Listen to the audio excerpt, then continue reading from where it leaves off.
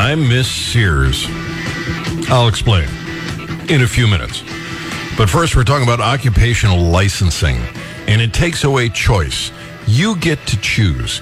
You learn, you suffer the consequences if you're wrong, and you celebrate your victories if you're right.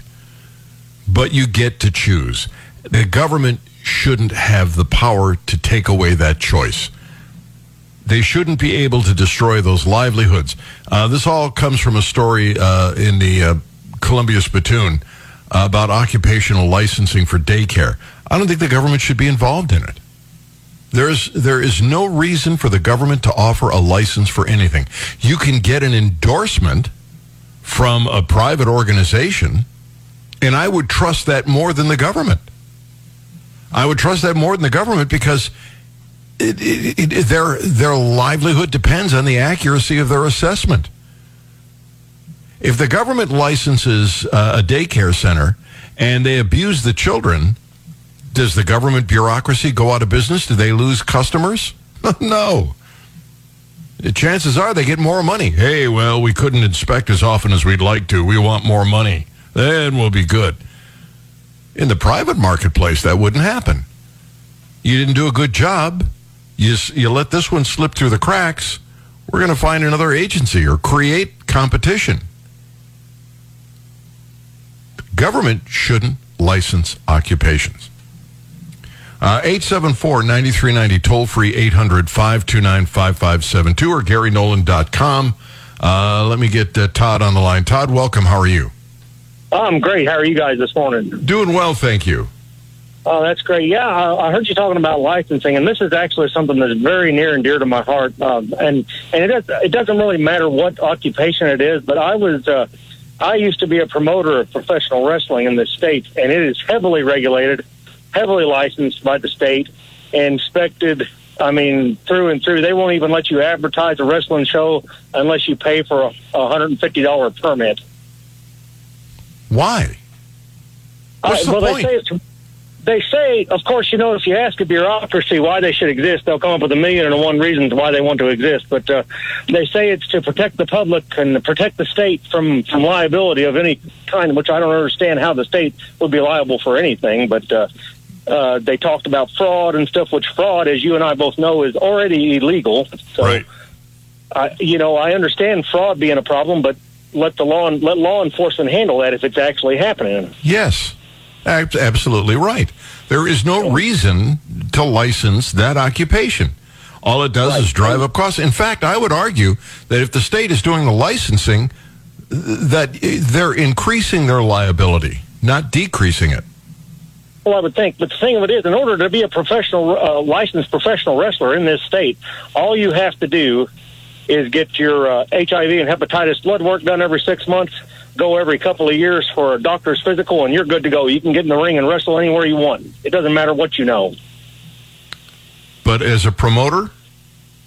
As a promoter, it's $400 every 2 years. You have to have a $25,000 surety bond. Every year that's renewed, which costs roughly around $500 depending on where you get it. And you have to pay $150 before you can advertise for any show, per show. Well, Brian, don't you feel safer now? I do, yes. Yeah. This kind of reminds me of a story that our friend Mike Ferguson told several years ago. He was asked to be the ring PA guy to step on stage of some MMA or something, and he got there at the arena, and they said, no, you can't. You don't have a license to get on stage. And Mike said, are you kidding me? He said, no, they go by these strict rules. You can't get on stage because you have to have a license. There's even more because you have to pay 5% off the top of your gate in athletic tax to them. And they will send an inspector to every show to collect this off the top of everything you make. And the reason they charge $150, it used to be $25 a permit, but it's $150 now because shows were not drawing enough people to make enough tax money to justify sending the inspector. It's absolutely insane. Absolutely insane. Republican legislators listen to us all the time. Why don't they get rid of this nonsense? They have the power. I'm working with my state representative right now. I finally have a state representative that's getting ready and willing to do something, and we're going to actually start taking bites out of Reesmo 317 is what it is. Well, I wish you the best of luck, and I'm behind you all the way, Todd. Best of luck. Thank you. Take care. Glad to have you on the Gary Nolan Show. Let's see. Gary, they won't even let 68 whiskeys, combat field medics, become EMTs because of licensing and testing requirements by the government. Yet, the government is the military. Puts them through extensive training, the same training they'd get through schooling, so they have to go back to school all over again to even qualify. And I'd rather have a combat field medic provide emergency treatment any day. Well, if anybody would know how to do it, I would think it would be them. Dwayne says, I don't understand how Congress can force workers or labor unions to work and not go on strike. Isn't that between the company and the employees? I'll get into that in just a minute because of the railroad strike. And I'll tell you where it all comes from. But in the meantime, on licensing, Bob is on the line from Paris. Bob, how are you? I'm fine. How are you guys? Doing well, thank you. My question is, Gary, and everybody, they hate this kind of stuff. They hate these regulations. How do you stop it? How do I, as an individual taxpayer, how can we stop it? Because it's the politicians that are allowing it. How do we stop it? Well, you have to be principled to elect principled politicians. And most people aren't. I understand that. So we get, as a whole, we get what we asked for. Yes, absolutely. If the Republicans won't do it, it won't get done at all. And you know the Democrats aren't going to do it. So actually, we can't stop it because you're not going to get this many people to change the way they do things. Unless you get enough people educated. If you can wake up enough people and get them to be principled on the people they elect, once you do that, then you've got clear sailing. You're going to get principled politicians. They're going to get rid of this nonsense. But trying to get enough people to do that, it's like, oh boy. Yeah. Well. That's what I try to do every day is inform people and get them to the point where they realize that the principled politicians are the ones you've got to elect. Bob, thank you. Glad to have you on the Gary Nolan Show. You can't just take the lesser of two evils. All right, so I got this message from Dwayne. He said, I don't understand, how can Congress force workers or labor unions to work and not go on strike? Isn't that between the company and the employees? So I'm going to address this and tell you where all this comes from, and I'll do that next. It's the Gary Nolan Show on the Zimmer Radio Network. It is 19 minutes after 10 o'clock. Glad to have you with us. Dwayne asked, he said, I don't understand, how can Congress force workers or labor unions to work and not go on strike? Isn't that between the company and the employees? Well, there is a case, and we've mentioned this before. It was Willard v. Fillmore, and it was a Supreme Court case that happened during the Roosevelt administration, and it deals with the Interstate Commerce Clause. If you're not familiar, I'll just briefly summarize. The Interstate Commerce Clause was designed to keep, they say, the quote is commerce regular between the several states. So you can't, for instance, put an import tax on a product made in Ohio when you want to sell it in Missouri. Missouri can't do that. It's just to keep commerce regular. Now, Willard v. Fillmore was a farmer in Ohio who was growing wheat. The Roosevelt administration, while they were screwing up the economy royally, tried to put limits on how much wheat could be in the market. They were trying to control agricultural prices. And this guy was growing wheat on his farm for use on his farm. He wasn't selling it. It wasn't going out on the marketplace. So he argued it can't affect interstate commerce. Well, the Supreme Court, having been threatened with loading the bench, sound familiar, by Roosevelt, had the vote in time that saved 9, and these Supreme Court justices had to try to find a way to justify the administration cracking down on this guy selling wheat.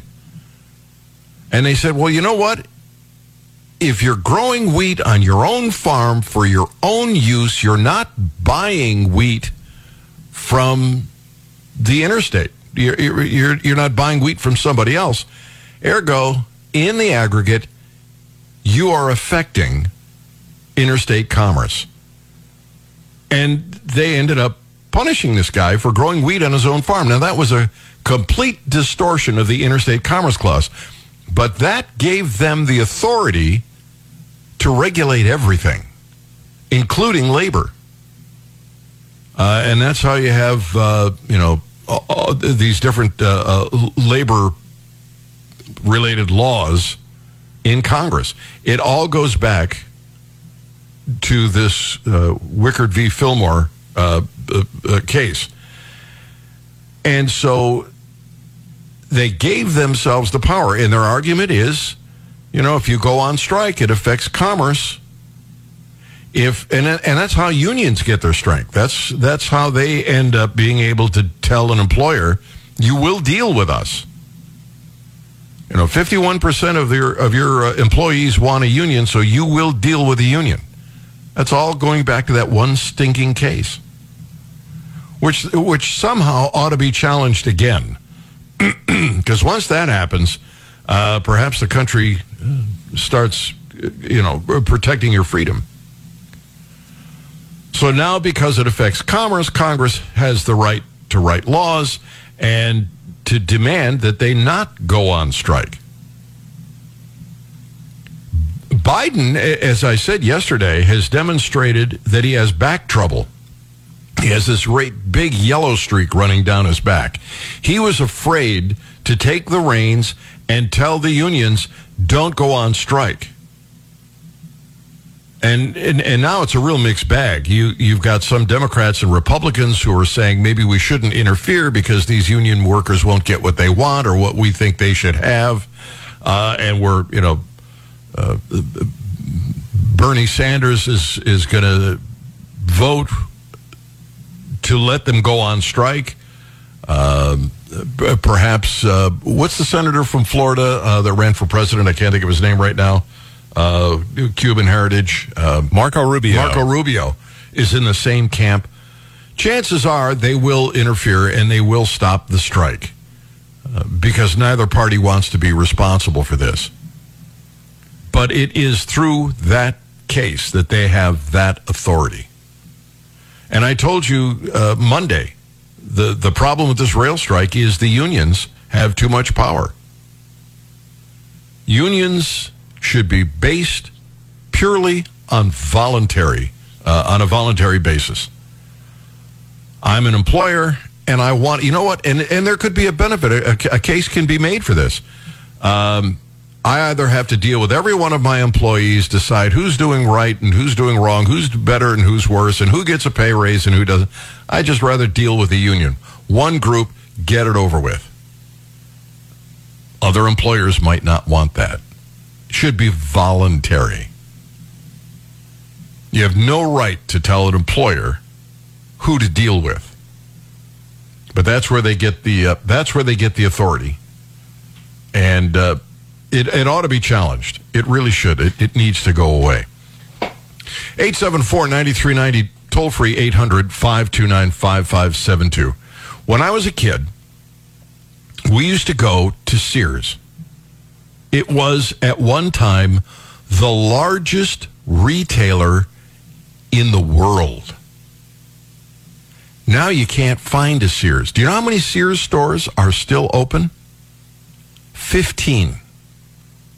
15. I miss Sears. Maybe it's just because it was, such an important, whatever we wanted. If my father wanted tools, we went to Sears. If we wanted appliances, they were Kenmore. I can remember my mother shopping for clothes. I remember getting my first pair of glasses at Sears. Largest retailer in the world, and they're essentially gone. Essentially gone. I want to talk about them in a couple of minutes. Let me get Dave on the line on unions. Dave, welcome. How are you? I'm well, Gary. Thank you. Yes, sir. Gary, I was just thinking, the government wanting to be involved with this strike. Doesn't the government subsidize the railroads with billions of dollars a year? They certainly do with Amtrak. And I'm thinking that, as long as they've got, they're basically employing these people. The government is. So, that's only Amtrak. It's not everybody. That's not. Oh, really? I thought they were subsidizing the whole industry. Well, there may be some subsidies that the railroad industry gets that I'm not aware of, but I know that the federal government pretty much owns Amtrak.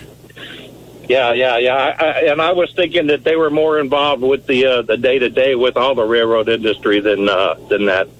My bad. Well, they may be. I'm not ruling that out. I hadn't thought about looking that up, but I will. I'll try and find that out.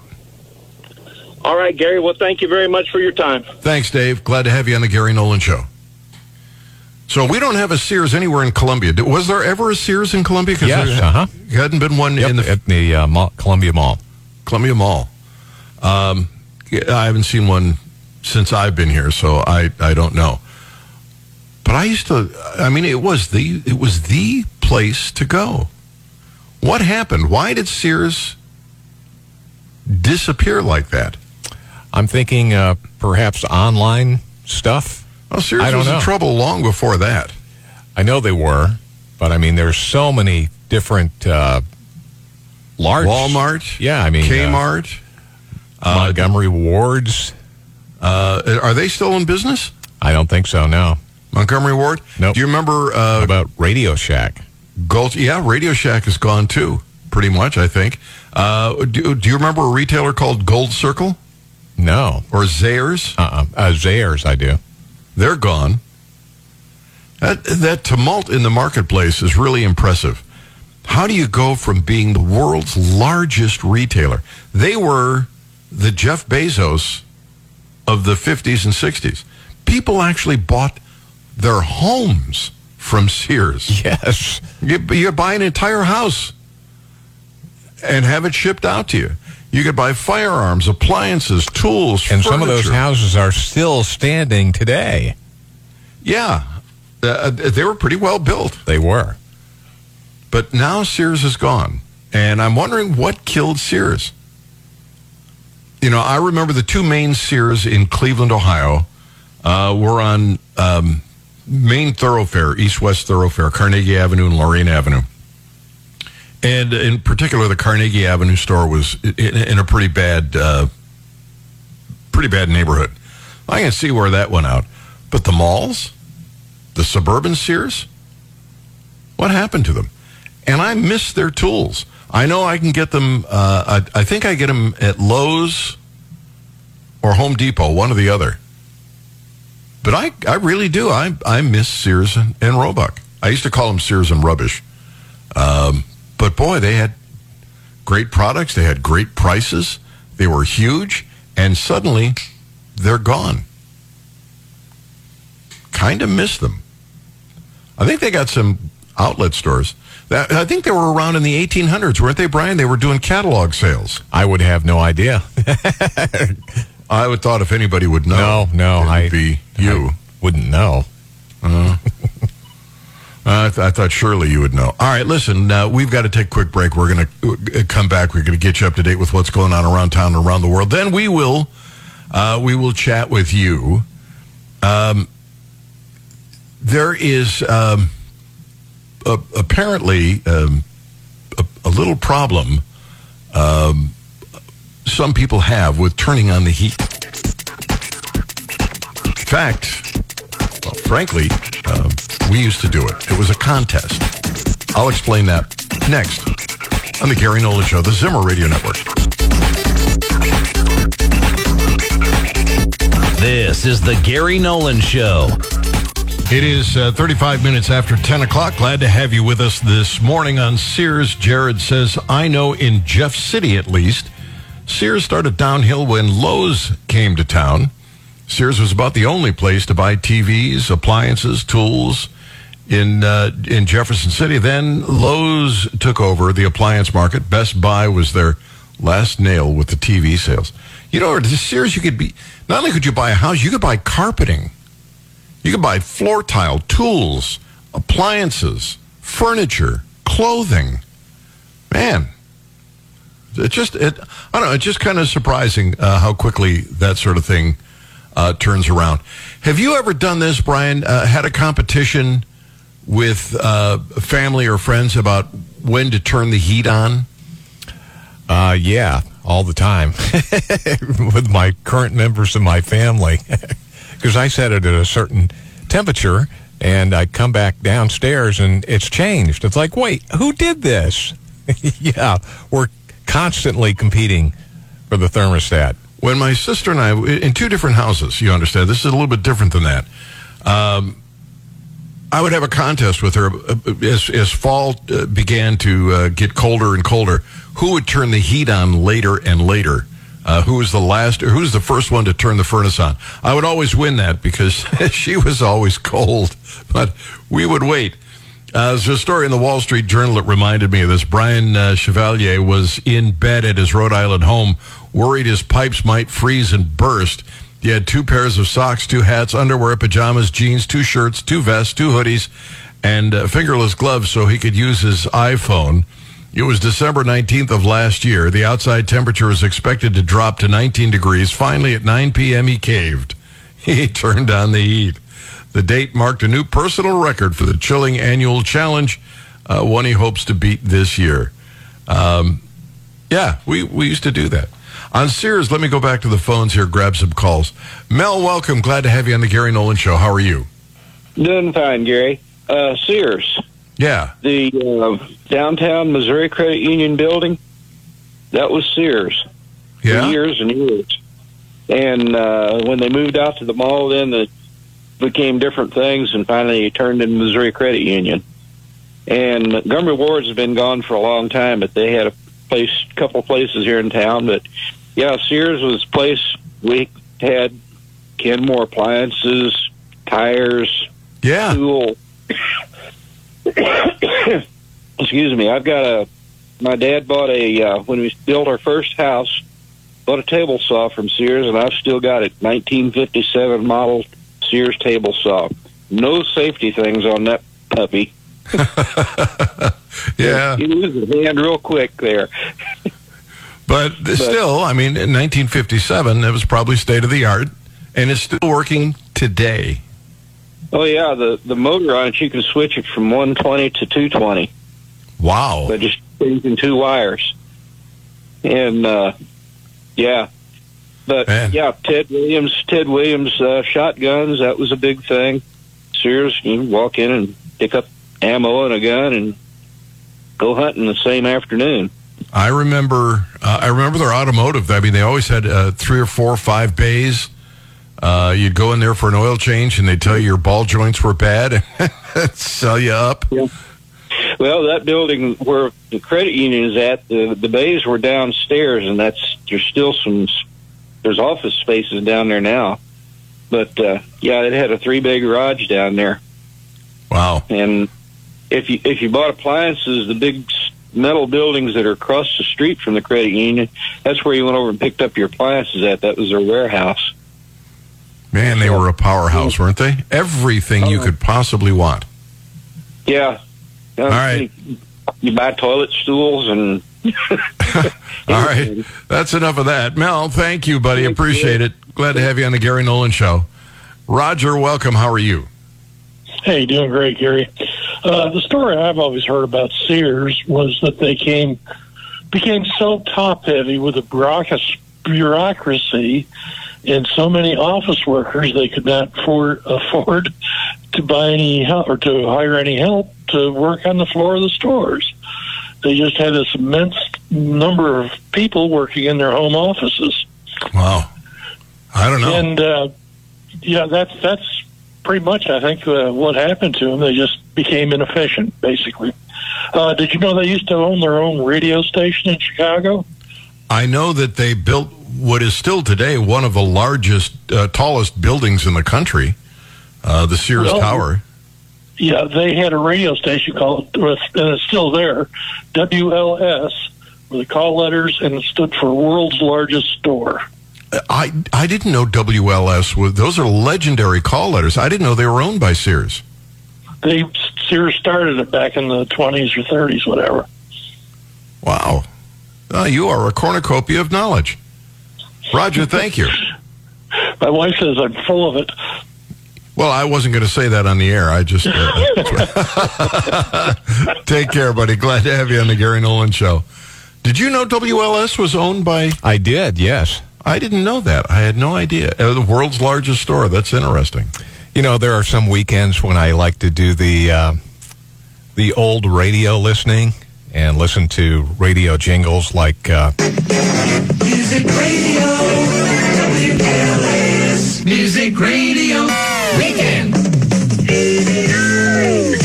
WLS. And it just brings back memories. Yeah. I mean, it was so enjoyable during those years to listen to really good radio, and they knew how to produce. Mark says, what happened to Sears? In 2 words, Eddie Lampert. I worked for Sears for 30 years and saw its good days and its bad days. I have very strong opinions about what happened to Sears and why it happened. I firmly believe after Eddie bought Kmart and then had the shotgun wedding, which combined Sears and Kmart, he set about to systematically dismantle both companies to line his own pockets with their cash values. Years ago, when I was new at Sears, the financial statements made a point of saying how much real estate the company owned in California. It was billions. I used to, by the way, I worked, when I was in high school, I worked at Sears. I was a stock boy at Christmas time. And, it was just amazing. Chris says the Railroad Retirement Program is the only federally administered pension plan for private industry. Funds to finance the program consist of taxes paid by railroad workers and employers, transfers from Social Security trust funds, and general revenue appropriations from the federal government. Well, I don't know what that's... All right. I read that's a cold read, as we say in the business, and I have no idea why that was. 874-9390, the toll-free number is 800-529-5572. Boy, we have so much more ground to cover here. Anyway, the Sears thing, CNN Business had a piece. Is this the last Christmas for Sears? They've got 15 stores left, and it's pretty much over for them. The stores are empty. The shelves pretty much empty. It's going to go away. It's been a slow, quiet death for an iconic chain whose groundbreaking catalog and anchor position at many malls nationwide once made Sears both the Amazon and Walmart of its day. When they merged in 2005 with Kmart, they counted 3,500 U.S. stores between them. More than 300,000 employees. Both brands were already in a downward spiral.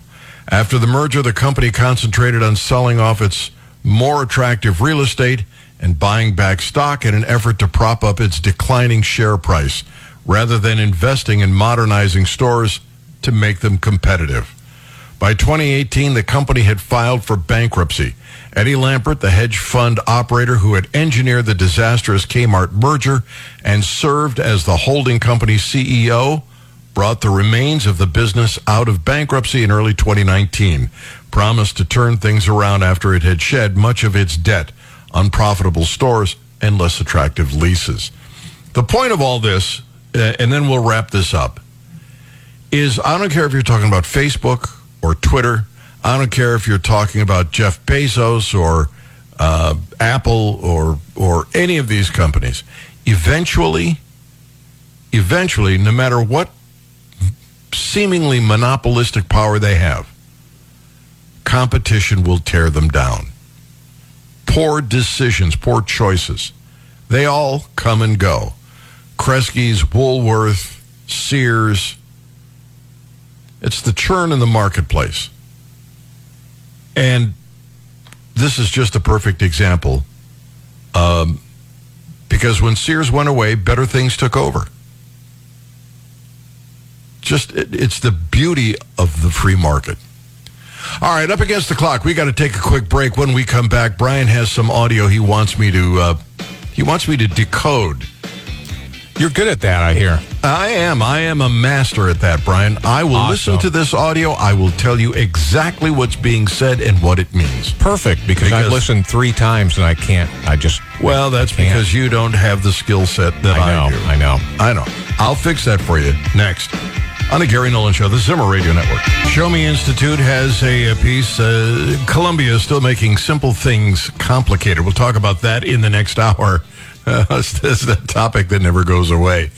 Also, I had a conversation yesterday with Dr. Robert Malone. He's written a book called Lies My Government Told Me. If you don't know who Dr. Malone is, he has patents on mRNA vaccines. He literally created and has patents on it, and he is not a fan. His bona fides are unquestionable. He invented the original mRNA vaccine technology. He's got 9 patents for that and related technologies. He worked closely with the government agencies to address infectious disease threats. And he's saying that this mRNA turns to DNA. And I'd asked him a question about that spike protein that I think is killing people, and I was not happy with the answer. I will share that with you all in the next hour or so. In the meantime, on Sears, we'll head down to Springfield. Andy, welcome. How are you? Good to hear your voice again. Hope you had a good break. I did. Thank you. Very good. My dad worked for Sears for 23 years out of college in '69 in Philadelphia, and 15 years after that, we got transferred to Chicago, worked at Sears Tower for another 8 years. And then he was like a month or so from his retirement date, and they were going to can him and lose all his retirement just before he got his retirement. And then he found out if he worked for any entity of Sears one day past the original date, he can get it all back. So after they canned him, he went and worked for Sears Hardware for a month and got it all back. Good for him. Yeah, so decisions like that, I think, are kind of also help to put them in the can, too, because they weren't really good about that. And I have a friend that worked here in Springfield at the store here just before they closed. He worked in the lawn and hardware department, and guys would come in and return mowers that were brand new that were abused, and they would just give them a new one. And so they just had overhead that way. So just a lot of dumb decisions. Their tool warranty was unlike anything you'd ever seen before. The maintenance agreement. Yeah, and they would honor it. They would take back tools and exchange them. All right. My dad still uses it. All right. Andy, thank you for the call. Glad to have you on the Gary Nolan Show. John on Sears, welcome. How are you? Yeah, did you say John? Yeah. Yes. Well, my wife heard you on the radio talking about the stuff you could buy from Sears, and this would have been back in the mid-1960s. I caught a swarm of bees, and from Sears I ordered a purebred Italian queen bee to replace the queen that was in the swarm. And it came in a little box about 1 by 3. And, of course, back then you could buy chickens and farm equipment and all kinds of stuff from Sears. But I actually ordered a purebred Italian queen bee for a beehive. Unbelievable. I had no idea. You could buy farm animals?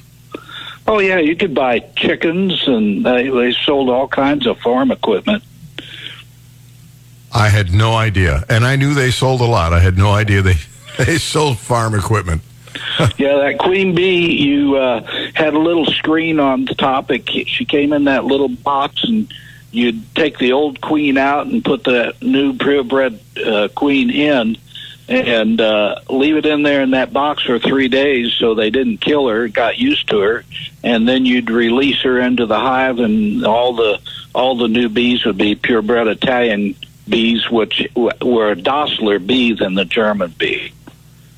Son of a bee. I had no idea. All right. Yeah. John, thank you. Thank you. Glad to have you on the Gary Nolan Show. All right. The mRNA vaccine. Based on the information that I was getting, I thought it was the right choice to make. But I'm a little concerned about mRNA and that spike protein and whether or not it's causing long-term problems. Because there are some indication that people who've been vaccinated have these blood clots, fibrous clots, and it's causing a sudden death. And Dr. Malone says, yeah, that's exactly what's happening. And I said, well, how long does that spike protein stay in the system? As I was vaxxed, and then I was double vaxxed. And he said, well, we've only tested out a few months. We don't know. So they don't apparently know how long that spike protein stays with you. I'm starting to regret getting that vaccine. But he said that mRNA can quickly turn into DNA in cancer cells. In fact, I've got some audio here. I don't think I'm going to have time to play it right now. I don't, but I'll play it right after the news in the next segment. But there is a piece I read yesterday about died suddenly. And I've been reading these. I keep seeing these things on my feed everywhere. Some so-and-so died suddenly. Athlete died suddenly. Somebody's parent or sibling or child died suddenly. And Brian sends me this piece. So as much as I like to focus on more pleasant stuff, I have to make a grim post today. You must have heard the claim that there's a strange surge in people dying unexpectedly from unclear causes. Today I decided to look at some of the data available to check whether we're just paying more attention to it or whether something is really changing. Sadly, the author writes, I had to conclude it looks to me like we're genuinely faced with something unprecedented. My sympathy is with all of the people who have been affected by this. You have to keep in mind that a big surge in people dying suddenly from unclear medical causes wouldn't necessarily manifest itself as a big jump in excess mortality. If sudden death from unclear medical causes used to be 10% of all deaths in the past and suddenly doubled in 2022, you'd see a 10% excess mortality in the absence of any other changes. So he looked at obituaries in Canada that mention people who, quote unquote, died suddenly in 2020, 2021, and 2022. And then he went beyond that. He went beyond Canada. He looked at Great Britain. He looked at Ireland. I'll tell you what he found next on the Gary Nolan Show, the Zimmer Radio Network. This is the Gary Nolan Show.